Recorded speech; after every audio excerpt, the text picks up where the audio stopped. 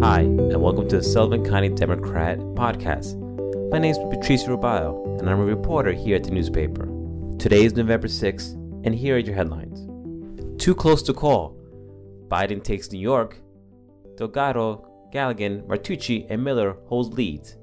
Voting in Sullivan County may have ended at 9 p.m. on November 3rd, but the conclusion of the election seems far from over. As the sun rose Wednesday, November 4th, there remained a large number of absentee ballots that have yet to be counted. A sense of anxious excitement is still hanging in the air as some candidates declare victory while others urge cautious patience. Adjusting amidst state budget uncertainties, story by Joseph Abraham. While most of the attention has been on the 2020 general election, for our local towns, it's also budget season. Local municipalities are doing what they can on their end, but the loss of state aid due to the COVID-19 pandemic is expected to present a new set of challenges. Story by Joseph Abraham. Town elections are largely uncontested. Story by Isabel Braverman. While many local townships races were uncontested this year, there were a few that had more than one candidate. We have all the results on those local elections. Also by Isabel Braverman. Voter turnout high across Sullivan County and the country. While the final results of the U.S. presidential election and many other tight races remain unknown, one thing we do know is that voters showed up this year, either in person on election day, voting early in person, or by absentee ballot. People made sure their voices were heard. North Branch Post Office opened for business. Story by Matt Shortall. It's been several years in the making, but people of North Branch and the surrounding community now have a brand new post office to call their own. Officials and staff members of the United States Postal Service, USPS, cut the ribbon near 60 County Route 122 on Tuesday morning, Election Day. Also in the paper, Halloween fun in Smallwood. Story by Joseph Abraham. Skies cleared on Saturday, making for a nice day for trick-or-treating.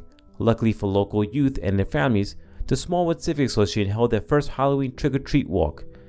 Costume creativity was abundantly evident, and participants left with plenty of treats. Smallwood Civic Association President Jonathan Hyman said, "This was wonderful and a much-needed event. More families with children are living in Smallwood because we are all living, working, and attending school differently now. Many people arrived here in March, and quite a few of them never returned to New York City area. The weather was pretty perfect for a family celebration and walk around the lake. The day was even made more special because we got such a great cooperation with our COVID-19 protocols from all who participated." Friday's car and truck rally jazzed up Trump supporters in Jeff. Story by Kathy Daly. They honked and waved, their American flags and Trump banners flashing by. Close to 50 trucks and cars driven by supporters of President Donald J. Trump dashed through downtown Jeffersonville on Friday, October 30th, for a pre-election show of solidarity. And in sports, filling the void. Liberty 4 athletes conditioned for the belated March onset of their season. Story by Richard Ross.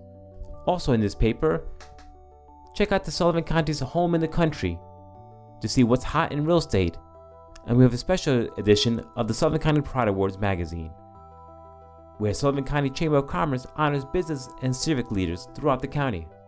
All this and more in the latest edition of Sullivan County Democrat. Don't forget to follow us on social media. We're on Facebook, Twitter, and Instagram. And if you like this podcast, don't forget to subscribe. Thank you, have a great weekend, and stay safe out there.